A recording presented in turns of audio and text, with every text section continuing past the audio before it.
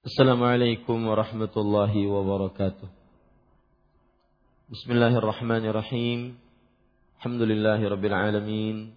Sallallahu wasallam wa baraka ala abdihi wa rasulihi nabiyina Muhammad wa ala alihi wa sahbihi ajma'in. Amma ba'd. Alhamdulillah, kita bersyukur pada Allah Subhanahu wa taala.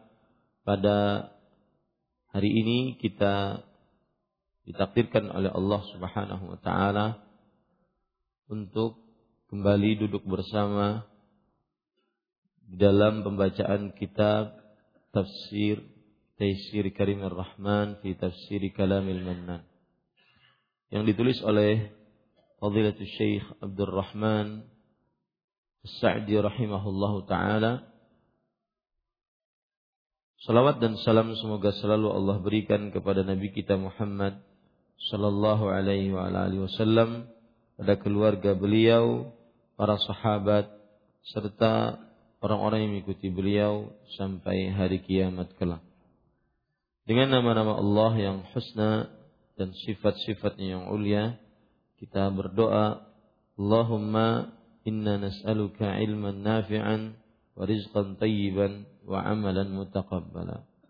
Wahai Allah, sesungguhnya kami mohon kepada Engkau ilmu yang bermanfaat, rezeki yang baik, dan amal yang diterima. Amin ya rabbal alamin. Para ikhwah, bapak ibu, saudara-saudari yang dimuliakan oleh Allah Subhanahu wa taala, kita pada kesempatan kali ini melanjutkan pembacaan tafsir surat Ali Imran. Saya bacakan ayatnya, surat Ali Imran ayat ke-93 dan 94. أعوذ بالله من الشيطان الرجيم.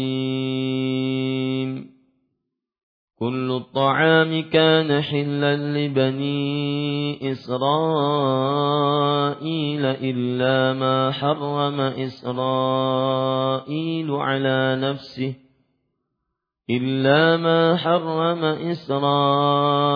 على نفسه من قبل أن تنزل التوراة. قل فأتوا بالتوراة فاتلوها إن كنتم صادقين. فمن افترى على الله الكذب من بعد ذلك فأولئك هم الظالمون. Artinya, semua makanan adalah halal bagi Bani Israel, kecuali makanan yang diharamkan oleh Israel, dalam tanda kurung Ya'qub, untuk dirinya sendiri sebelum Taurat diturunkan. Katakanlah, jika kamu mengatakan ada makanan yang diharamkan sebelum turun Taurat, maka bawalah Taurat itu, lalu bacalah. Iya, jika kamu orang-orang yang benar. Maka barang siapa mengada-ngadakan dusta terhadap Allah sesudah itu, maka merekalah orang-orang yang zalim. Para ikhwan yang dirahmati oleh Allah Subhanahu wa taala, ayat ini menjelaskan kepada kita tentang bahwa Israel, yaitu Nabi Ya'qub alaihi salam, nama lain dari Israel, beliau mengharamkan beberapa makanan yang beliau haramkan untuk diri beliau sendiri. Padahal makanan tersebut halal. Padahal Allah Subhanahu wa taala menghalalkan makanan tersebut. Di dalam tafsir Imam Ibnu Katsir rahimahullahu taala, sebab turunnya ayat ini disebutkan dalam hadis yang diriwayatkan oleh Imam Ahmad. Hadisnya panjang, yaitu bahwa Abdullah bin Abbas radhiyallahu anhuma bercerita, ada sekelompok kaum Yahudi mendatangi Nabi Muhammad sallallahu alaihi wasallam. Lalu kaum Yahudi tersebut berkata, "Hadithna an khilalin nas'aluka anhunna la ya'lamuhunna illa nabi." Wahai Nabi Muhammad sallallahu alaihi wasallam, ceritakan kepada kami tentang beberapa perkara yang tidak ada mengetahui perkara-perkara tersebut kecuali para nabi. Maka Rasulullah sallallahu alaihi wasallam bersabda, "Saluni amma syi'tum." Silahkan kalian tanya saja apa yang kalian kehendaki. Walakin ij'alu li zimmatallah. Tetapi buatkan untukku jaminan yang kalian berjanji kepada Allah Subhanahu wa taala. Wa ma akhadha Ya'qub 'ala banihi, dan apa saja yang Nabi Ya'qub alaihi salam mengambil perjanjian dari anak-anaknya. La in ana haddatstukum syai'an fa'araftumuhu la tutabi'unni 'alal Islam. Kalau seandainya aku memberitahukan kepada kalian perkara-perkara tersebut dan kalian mengakui kebenarannya, maka wajib bagi kalian untuk mengikutiku dalam Islam. Artinya begini, orang Yahudi mengatakan kami akan bertanya kepada engkau beberapa perkara, yang mana perkara-perkara tersebut tidak ada yang mengetahui kecuali para nabi. Kemudian kata Rasulullah sallallahu alaihi wasallam, silahkan kalian tanya apa saja. Tapi aku punya syarat. Kalau aku menjawab pertanyaan kalian dan jawaban tersebut benar, maka aku punya janji. Aku mengadakan perjanjian kepada kalian. Bagaimana Nabi Ya'qub mengambil perjanjian dari anak-anaknya? Yaitu kalian harus mengikutiku ke dalam agama Islam. Kata Yahudi, "Fadzalika lak." Baik, itu perjanjian yang kita sepakati. Kamu akan mendapati kami seperti itu. Maka kata Rasulullah SAW, "Fasaluni amma syi'tum." Silakan kalian bertanya sekehendak kalian.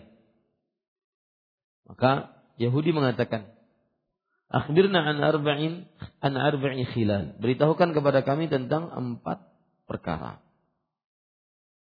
Akhbirna ayya ta'amin harrama Israilu ala nafsih. Ini dia. Beritahukan kepada kami makanan apa yang diharamkan oleh Bani Israel atas dirinya sendiri. Berkaitan dengan ayat ini. Kan ayatnya berbunyi, semua makanan adalah halal bagi Bani Israel, kecuali makanan yang diharamkan oleh Israel atas dirinya, untuk dirinya sendiri. Nah, Yahudi bertanya itu, makanan apa yang diharamkan oleh Israel untuk dirinya sendiri? Ini pertanyaan pertama. Pertanyaan kedua, wa kaifa mar'ul mar'ah wa ma'ur rajul? Bagaimanakah sifat air mani laki-laki dan sifat air mani perempuan? 2. Wa kaifa yakunu dzikru dzakaru minhu wal untha? Dan bagaimana dari air mani tersebut kapan bisa mendatangkan anak laki-laki, kapan bisa mendatangkan anak perempuan? 3. Yang keempat, itu 2. Wa akhbirna kaifa hadzal nabiyul ummi fin naum. Beritahukan kepada kami bagaimana nabi yang tidak bisa baca tulis ini ketika tidur. 3.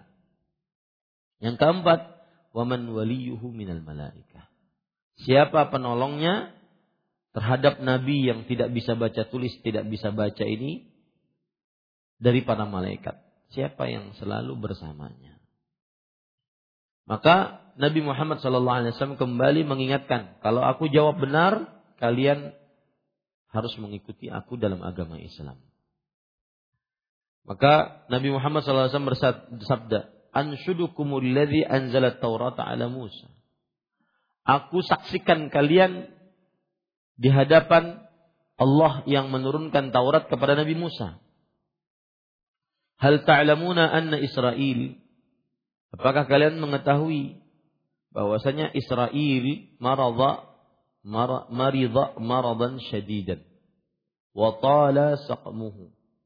Bahwa Nabi Israil alaihi salam sakit dengan sakit yang parah dan lama sakitnya. Fanazarallah. Lalu beliau bernazar, la in syafahu Allah min suqmihi la yuhramanna atau la yuharrimanna ahabbat ta'ama wasyaraba ilaihi. Kalau seandainya Allah Subhanahu wa taala menyembuhkan dia dari sakitnya, sungguh ia akan mengharamkan apa yang Allah Subhanahu wa taala mengharamkan makanan dan minuman yang sangat ia sukai. Makanan dan minuman yang sangat ia sukai. Wa kana ahabbat ta'ami ilaihi luhmanil ibil. Dan makanan yang paling beliau suka adalah daging onta. Wa habba syarabi ilaihi albanuha. Dan minuman yang paling beliau sukai adalah susu onta. Faqalu Allahumma na'am. Kata Yahudi, oh iya, itu benar. Nah, ini berarti ada hubungan hadis ini dengan ayat kita. Hubungannya berarti bahwa hadis ini keluar karena ada ayat ini yang menyebutkan di dalamnya Israil ataupun Ya'qub mengharamkan apa yang paling ia sukai, yaitu daging onta dan susu onta. Disebabkan karena apa tadi? Karena nazar. Bahwa kalau beliau sembuh, maka beliau akan bernazar seperti itu. Nah, sebelumnya saya ingin mengingatkan, nazar itu hukumnya makruh. Dan nazar adalah ijabu syai'in ala nafs min ghairi ijabin minallah. Mewajibkan sesuatu atas diri sendiri yang tidak diwajibkan oleh Allah Subhanahu wa taala. Dan hukumnya makruh. Kenapa makruh? Karena Rasul sallallahu alaihi wasallam bersabda, "Innama yustakhraju minal bakhil." Sesungguhnya nazar hanya keluar dari orang-orang yang kikir, pelit, medit, engken, pemalar. Ya. Orang yang kikir. Kemudian tetapi apabila dia bernazar dan nazarnya tersebut adalah sebuah ketaatan, maka harus dia kerjakan. Man nazara an yuti' Allah falyuti'hu. Wa man nazara an ya'si Allah fala ya'sihi. Siapa yang bernazar untuk mentaati Allah, maka taati, kerjakan nazar tersebut. Kalau dia berbentuk ketaatan. Dan barang siapa yang bernazar karena ingin bermaksiat kepada Allah, maka jangan boleh dia bermaksiat. Itu nazar. Maka di sini Israil alaihi salam bernazar untuk tidak makan makanan yang paling beliau sukai, minuman yang paling beliau sukai. Boleh enggak nazar seperti ini? Maka jawabannya, di syariat kita tidak boleh. Kenapa? Ini maksiat, mengharamkan apa yang dihalalkan oleh Allah. Maksiat. Tadi Rasul sallallahu alaihi wasallam bersabda, siapa yang bernazar untuk bermaksiat, maka tidak boleh dia bermaksiat. Maka di syariat kita tidak boleh. Mungkin di zamannya Israil boleh. Ya. Baik. Itu hubungan ataupun cerita di balik ayat ini. Jadi yang diharamkan oleh Israel adalah onta dan daging onta. Dan itu diikuti oleh Bani Israel, keturunan Israel. Onta dan daging onta dan susu onta. Daging onta dan susu onta. Ini para ikhwan yang dirahmati oleh Allah Subhanahu wa taala. Itu sebab pertama. Sebab yang kedua yaitu kaum Nasrani. Itu kan tadi kaum Yahudi. Kaum Nasrani, mereka ayat ini adalah bantahan untuk kaum Nasrani. Yang mana mereka meyakini bahwa Isa bin Maryam, belum saya lanjutkan hadisnya tadi ya. Sisanya masih banyak ya. Masih 3 sisanya. Taib. Lalu Rasulullah SAW bersabda lagi, Allahumma syhad alaihim. Ya Allah, saksikan mereka, aku sudah menyampaikan. Kemudian Rasulullah SAW bersabda, anshudukum billah alladzi la ilaha illa huwa. Aku persaksikan kalian di hadapan Allah yang tidak ada ilah yang berhak diibadahi melainkan Dia. Alladzi anzala Taurata ala Musa, yang telah menurunkan Taurat kepada Nabi Musa. Hal ta'lamun, apakah kalian mengetahui annama ar-rajul abyadun ghalidh, bahwa air mani laki-laki itu putih dan kental. Wa ma ar-rajul asfar raqiq, dan air mani perempuan itu kekuning-kuningan dan encer. Kuning-kuningan dan encer. Fa ayyuhuma ala kana al-waladu wasyabahu biiznillah. Maka siapa saja yang lebih kuat, lebih di atas, maka pada saat itu anak serupa dengannya dengan izin Allah.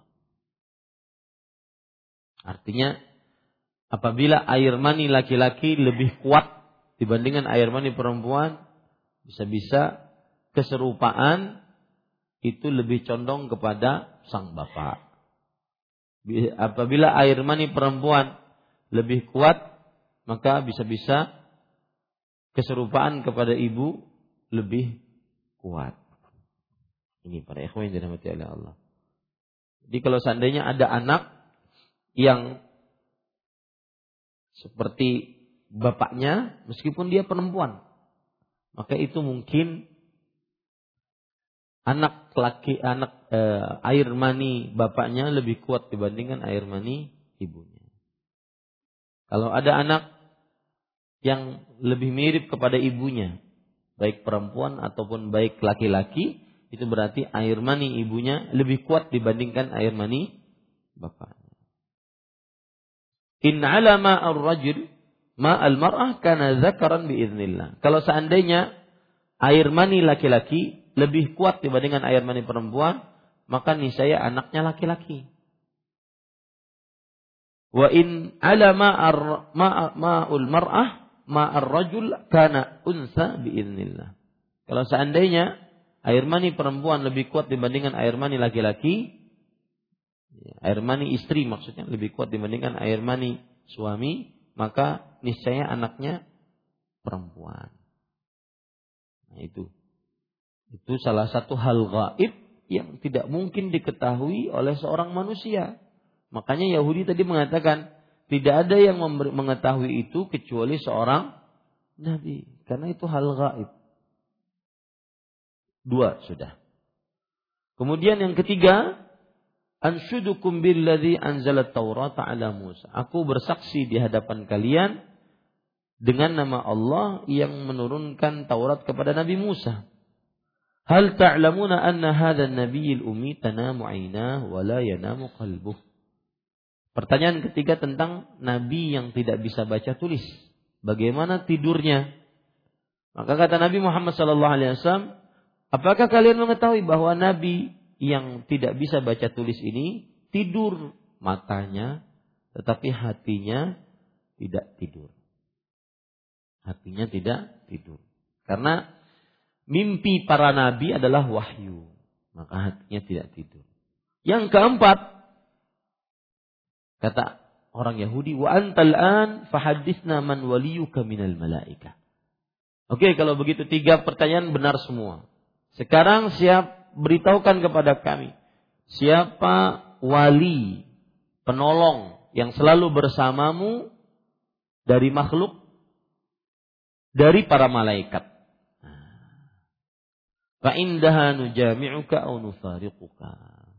Kalau kamu bisa jawab, kita akan bersama. Kalau kamu tidak bisa jawab, maka kita tidak akan bersama.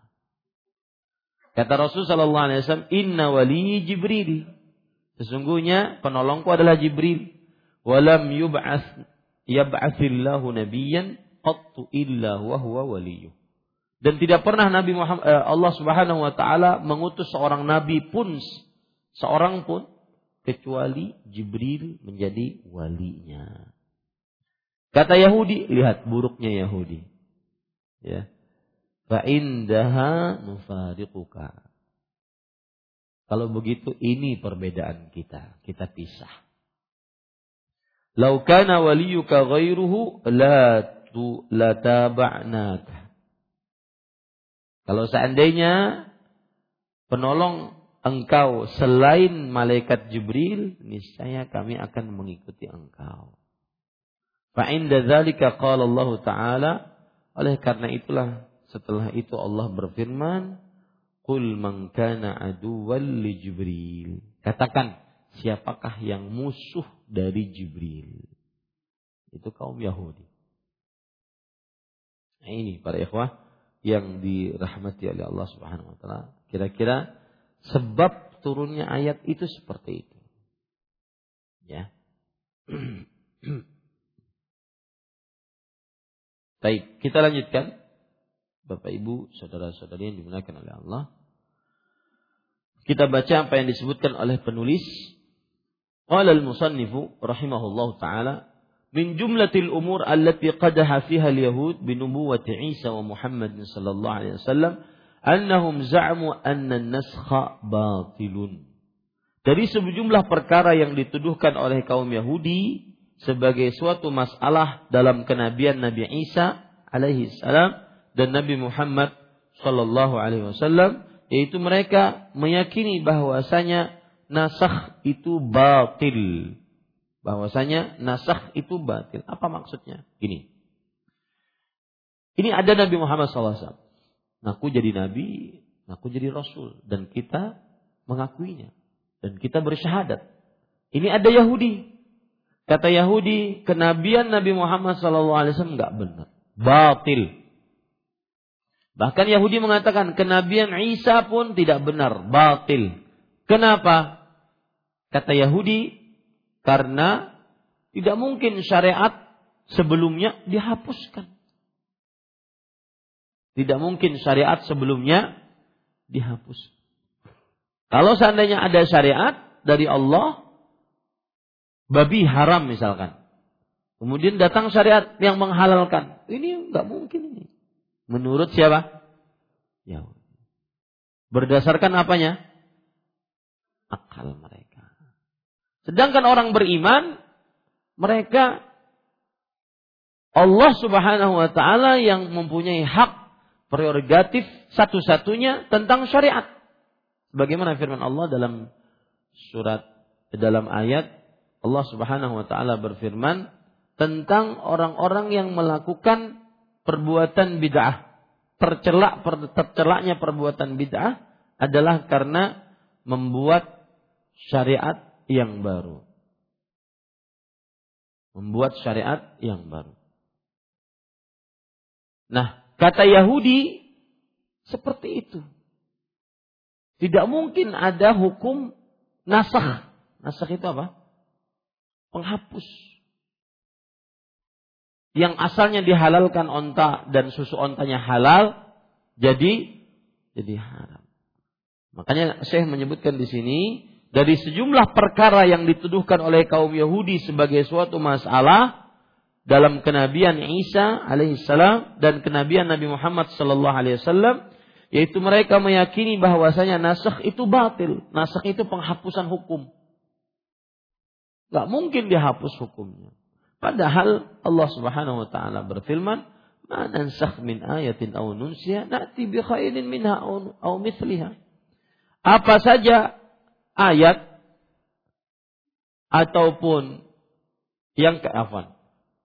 ayat mana saja yang kami hapuskan atau kami jadikan manusia lupa kepadanya, maka kami datangkan yang lebih baik daripadanya atau yang sebanding dengannya. Itu kehendak Allah. Alam ta'lam anna Allah ala kulli syai'in qadir. Apakah kamu tidakkah kamu mengetahui bahwasanya Sesungguhnya Allah Maha Kuasa atas segala sesuatu. Kehendak Allah mau dihapus, mau tidak dihapus syariatnya, kehendak Allah. Ini para ikhwan yang dirahmati oleh Allah Subhanahu wa taala. Kemudian penulis mengatakan, ada ayat yang saya sebutkan tadi, yang ingin saya sebutkan bahwa Allah satu-satunya yang membuat syariat. Di antaranya adalah surat Asy-Syura, surat ke-42 ayat 21. Am lahum syuraka syara'u lahum minad din ma lam ya'zan bihillah. Apakah mereka mempunyai sembahan-sembahan selain Allah yang mensyariatkan untuk mereka agama yang tidak diizinkan oleh Allah? Mensyariatkan amalan yang tidak diizinkan oleh Allah Subhanahu wa taala. Surat Asy-Syura surat ke-42 ayat 21. Kata mereka, kata orang Yahudi, ini kebatilannya ajaran Nabi Isa dan kebatilannya ajaran Nabi Muhammad sallallahu alaihi wasallam. Kenapa? Karena ada pensyariatan nasakh. Nasakh itu apa? Penghapusan hukum yang asalnya susu onta halal, dihapus hukumnya jadi haram. Ini kata mereka, kata Yahudi, buruknya ajaran Nabi Isa dan Nabi Muhammad. Jawabannya bagaimana tadi? Bahwa Allah Maha Kuasa atas segala sesuatu. Allah lah sang pembuat syariat sekehendak Allah. Mau Allah hapus, mau Allah tidak hapus, sekehendak Allah Subhanahu wa taala. Kita lanjutkan. Kemudian penulis mengatakan, wa annahu la yumkin an ya'tiya nabiyyun yukhalifu an-nabiyya alladhi qablah. Yaitu mereka meyakini bahwasanya nasakh itu batil dan bahwa seorang nabi yang akan datang tidaklah mungkin menyalahi nabi sebelumnya. Syariat Nabi Muhammad sallallahu alaihi wasallam kok bisa menyalahi syariatnya Nabi Isa? Syariatnya Nabi Muhammad sallallahu alaihi wasallam dan Nabi Isa kok bisa menyalahi syariatnya Nabi Musa? Ini enggak mungkin, kata Yahudi. Ya. Fakadzabahumullah bi amrin ya'rifunahu. Maka Allah mendustakan mereka dengan suatu perkara yang mereka ketahui, yaitu bahwa mereka mengetahui semua makanan sebelum turunnya Taurat adalah halal bagi Bani Israel, kecuali beberapa jenis yang diharamkan oleh Israel Nabi Ya'qub alaihissalam atas dirinya, dan hal itu ia lakukan karena suatu penyakit yang dideritanya. Wahai Yahudi, kalian mencela syariat Nabi Isa dan Nabi Muhammad sallallahu alaihi wasallam bahwasanya syariatnya itu batil karena ada hukum penghapusan, maka sebenarnya di dalam syariat kalian pun ada hukum penghapusan. Semua makanan asalnya halal. Semenjak Nabi Ya'qub alaihissalam menjadi nabi, maka beliau haramkan onta dan susu onta. Kenapa? Karena penyakit yang beliau derita. Nah, inilah sebab yang kedua terhadap ayat yang kita baca ini. Sebab turunnya ayat yang kedua terhadap ayat yang kita baca ini, ceritanya seperti itu. Kaum Yahudi mencela ajaran Nabi Isa dan Nabi Muhammad sallallahu alaihi wasallam. Mereka mengatakan bahwasanya Nabi Isa dan Nabi Muhammad sallallahu alaihi wasallam ajarannya batil. Kenapa? Karena ada hukum penghapusan, hukum nasakh. Padahal hukum nasakh juga ada di agama siapa? Taurat, di kitab Taurat, di agamanya mereka. Nah, ini para ikhwan. Jadi ada dua sebab. Sebab yang pertama hadis yang saya sebutkan, sebab yang kedua cerita tentang kebatilan tadi. Maka turunlah ayat ini. Hubungan ayat ini dengan ceritanya seperti itu. Baik. Kemudian para ikhwan yang dirahmati oleh Allah Subhanahu wa taala, qul lahum in ankaru dzalik fa'tu bit Taurat fatluha in kuntum shadiqin. Katakan kepada mereka, yaitu kepada Yahudi, apabila mereka mengingkari hal itu, maka bawalah Taurat itu lalu bacakanlah. Iya, jika kamu orang-orang yang benar. Karena di dalam Taurat ada hukum nasakh, hukum penghapusan. Nah, itu dia. Dengan kemudian biza'mikum annahu la naskhah wa la ta'lil wa la tahrim. Dengan keyakinan kalian bahwa tidak ada nasakh dalam Taurat. Tidak ada pula penghalalan, tidak ada pula pengharaman. Wa hadza min ablaghil hujaj. Ini merupakan hujjah yang paling tegas. An yahtajja 'alal insan bi amrin yaquluhu wa ya'tarifu bihi wa la yunkiruh. Yakni seseorang digugat dengan sesuatu yang ia ketahui sendiri dan tidak ia ingkari. Orang Yahudi meyakini itu. Mereka tidak makan daging onta, tidak minum susu onta. Karena kenapa? Karena Israel mengharamkannya. Yang asalnya dihalalkan. Nah, ini bantahan paling telak kepada Bani Israel. Fa in qada lil haqq fa huwa al wajib. Fa in qada ila al haqq fa inna qada ila al haqqi wajibun. Artinya apabila ia patuh terhadap kebenaran itu maka itulah yang seharusnya terjadi. Wa in aba walam yanqud atau yanqad ba'da hadzal bayan tabayyana kadhibuhu wa iftira'uhu wa dhulmuhu wa butlanu ma huwa alayhi wa huwa al-waqi'u min al-yahud. Namun apabila ia enggan dan tidak patuh setelah keterangan tersebut, maka jelaslah kebohongannya, fitnahnya, kezaliman dan kebatilannya, apa yang ia yakini. Dan itulah realita kaum Yahudi. Ya. Nuduh orang salah, mereka sendiri salah. Itu kaum Yahudi tuh. Nuduh tidak sempurna, mereka sendiri tidak sempurna. Nuduh penyimpangan, mereka sendiri melakukan penyimpangan. Nah, ini para ikhwan yang dirahmati oleh Allah Subhanahu wa ta'ala. Ya. Kita baca ayat selanjutnya. Qul sadaqallah fattabi'u millata Ibrahim hanifan wa ma kana minal musyrikin. Artinya, katakanlah benarlah apa yang disampaikan oleh Allah, maka ikutilah agama Ibrahim yang lurus dan bukanlah dia termasuk orang-orang yang musyrik. Maksudnya agama yang benar yang dibawa oleh Nabi Ibrahim dan nabi-nabi yang mengikutinya. Nah, seperti itu.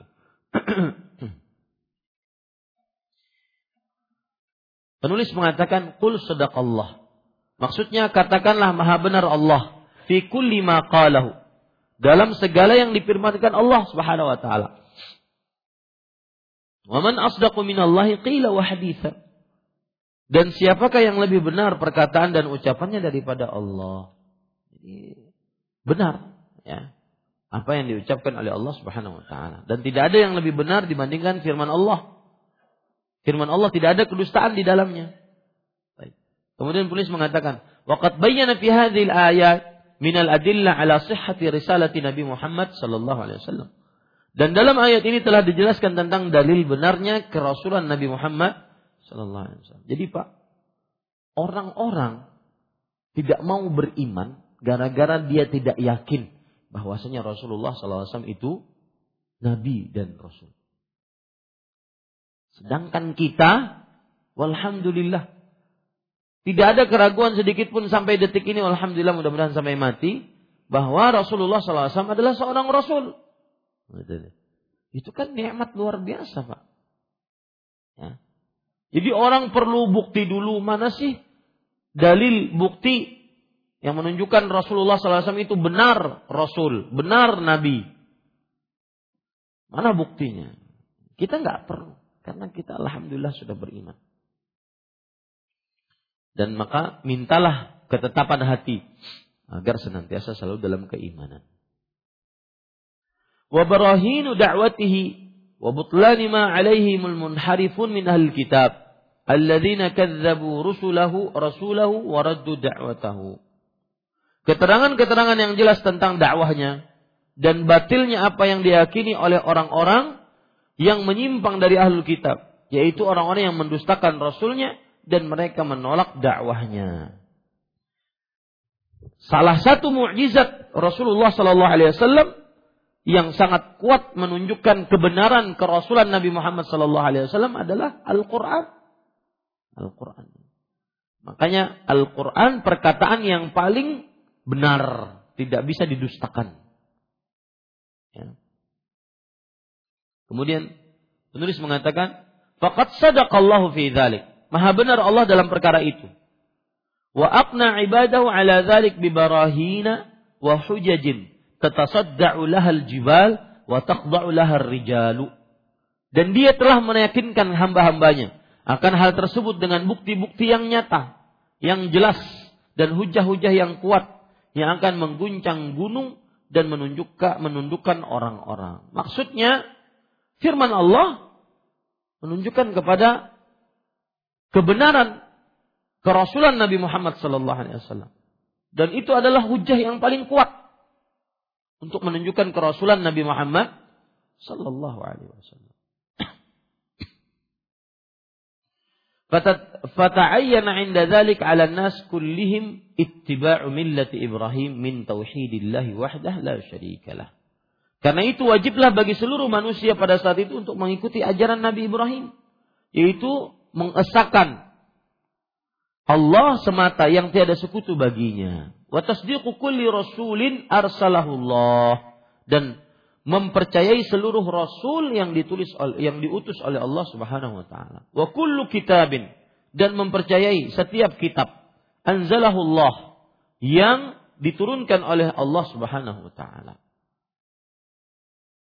Wal i'rad 'anil adyan al-batilah al-munharifah, dan berpaling dari agama-agama yang batil, fa inna yang batil dan menyimpang. Fa inna Ibrahim kana mu'ridan an kulli ma yukhalifu at-tauhid mutabarri'an min asy-syirki wa ahlihi. Karena sesungguhnya Nabi Ibrahim alaihissalam itu berpaling dari segala perkara yang bertentangan dengan tauhid dan berlepas diri dari kesyirikan. Dan itulah ajaran seluruh nabi. Rasulullah SAW bersabda, al-anbiya ikhwatun li'allat, dinuhum wahid. Para nabi itu saudara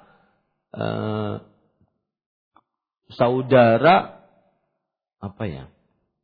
Semarina bahasa kita. Saudara, ya. Ajaran mereka satu, yaitu ajaran Nabi Ibrahim, mentauhidkan Allah dan berlepas diri dari kesyirikan. Ini para ikhwah. Jadi intinya 2 ayat atau 3 ayat ini menunjukkan bahwa kita harus yakin tentang kenabian Nabi Muhammad sallallahu alaihi wasallam. Di zaman sekarang saking banyaknya otak-atik terhadap agama ini, ada yang meragukan ajaran Nabi Muhammad sallallahu alaihi wasallam. Ada yang meragukan kenabian Nabi Muhammad sallallahu alaihi wasallam. Maka kita jawab dengan mudah bahwasanya ayat-ayat yang sudah kita sebutkan tadi 93, 94 itu ayat yang menunjukkan bahwa benarnya ajaran kerasulan Nabi Muhammad sallallahu alaihi wasallam. Karena tadi di dalam hadis tidak ada yang bisa jawab itu kecuali Rasul, kecuali Nabi. Tentang air mani, kemudian tentang Nabi yang tidak bisa baca dan tidak bisa tulis, kemudian tentang apa yang diharamkan oleh Israel. Ya. Itu tidak ada yang bisa menjawab kecuali siapa? Nabi dan Rasul. Makanya kaum Yahudi tidak berkutik terhadap itu.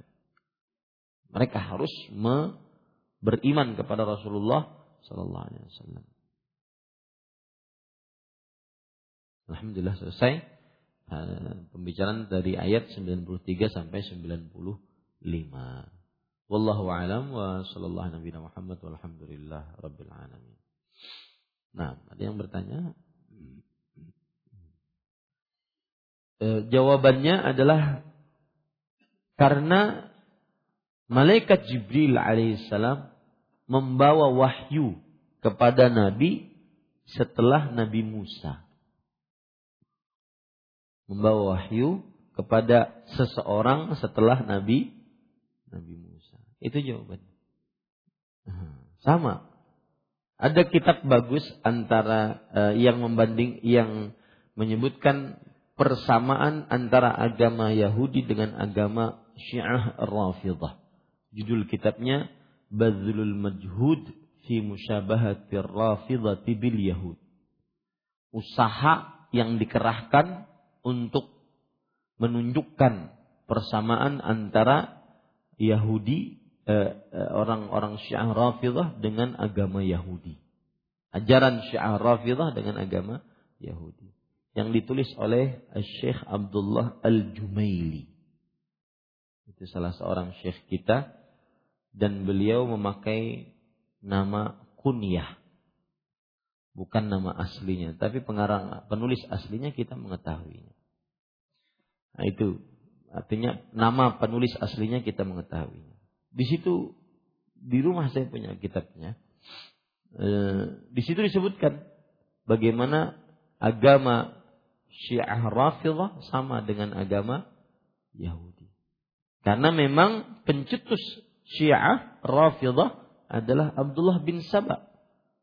Abdullah bin Saba orang yang berpura-pura masuk dalam agama Islam dari Yahudi dan ingin merusak agama Islam.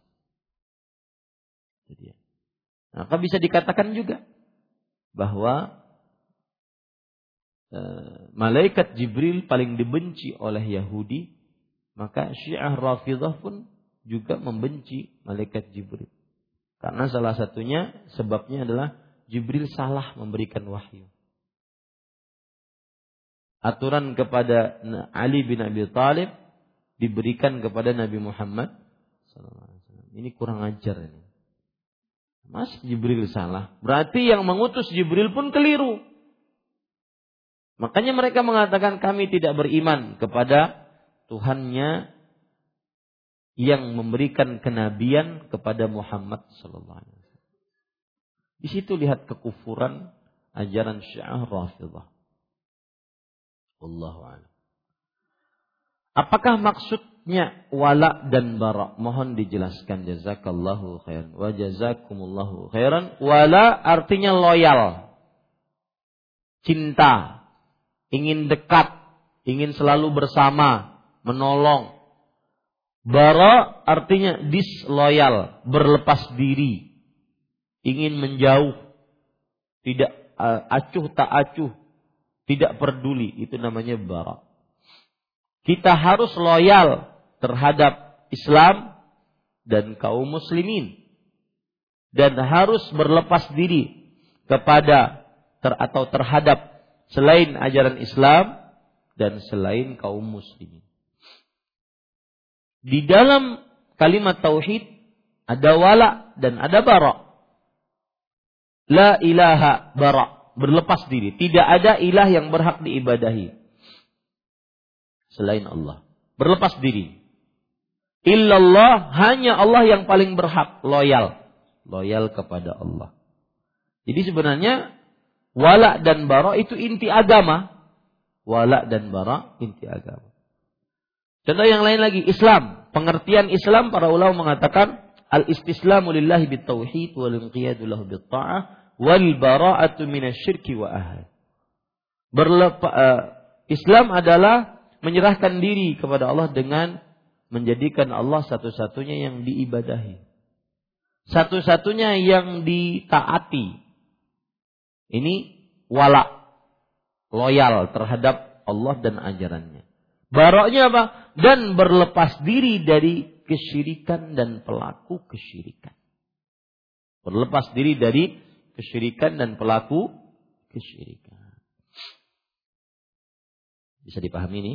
Itu namanya wala dan bara. Salah satu dalil wala dan bara adalah Allah Subhanahu wa taala berfirman, "La tajidu qauman yu'minuna billahi wal yawmil akhir yuwadduna man haddallaha wa rasulahu walau kanu aba'ahum aw abna'ahum aw ikhwanahum aw ashiratahum ulaika kataba fi qulubihimul iman wa zayyanahu fi ulaika kataba fi qulubihimul iman wa ayyadahum bi ruhin min wa yadkhiluhum jannatin tajri min tahtiha al-anhar khalidina fiha radhiyallahu anhum wa radu an ulaika hizbullah ala inna hizballah humul muflihun."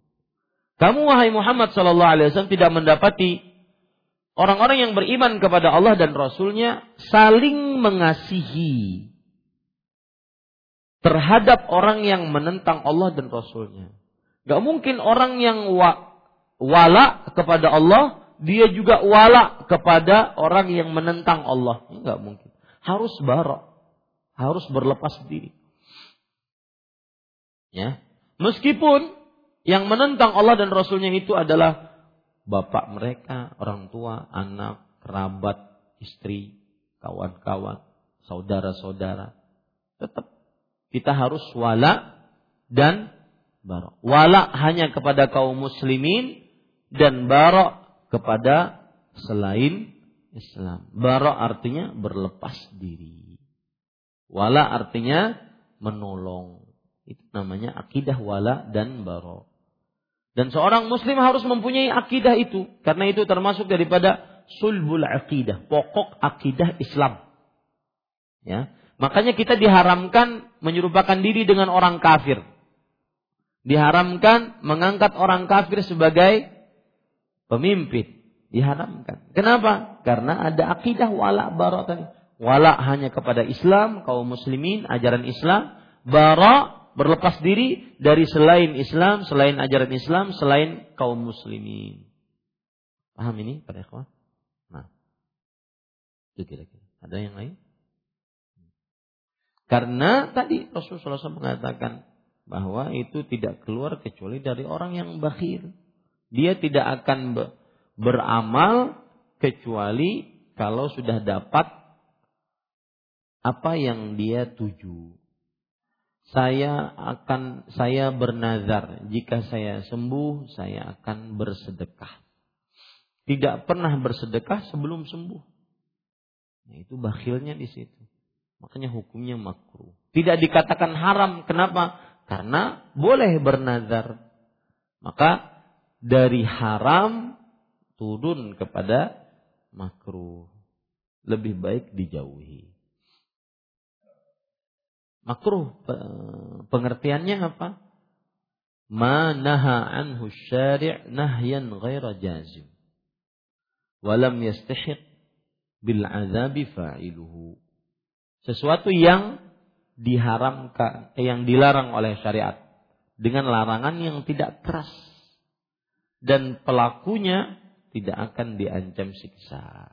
Itu namanya makruh. Kita cukupkan dengan kafaratul majlis. Subhanakallahumma wa bihamdik, asyhadu an la ilaha illa anta, astaghfiruka wa atubu ilaik. Wassallallahu nabiyana Muhammad walhamdulillahirabbil alamin. Wassalamualaikum warahmatullahi wabarakatuh.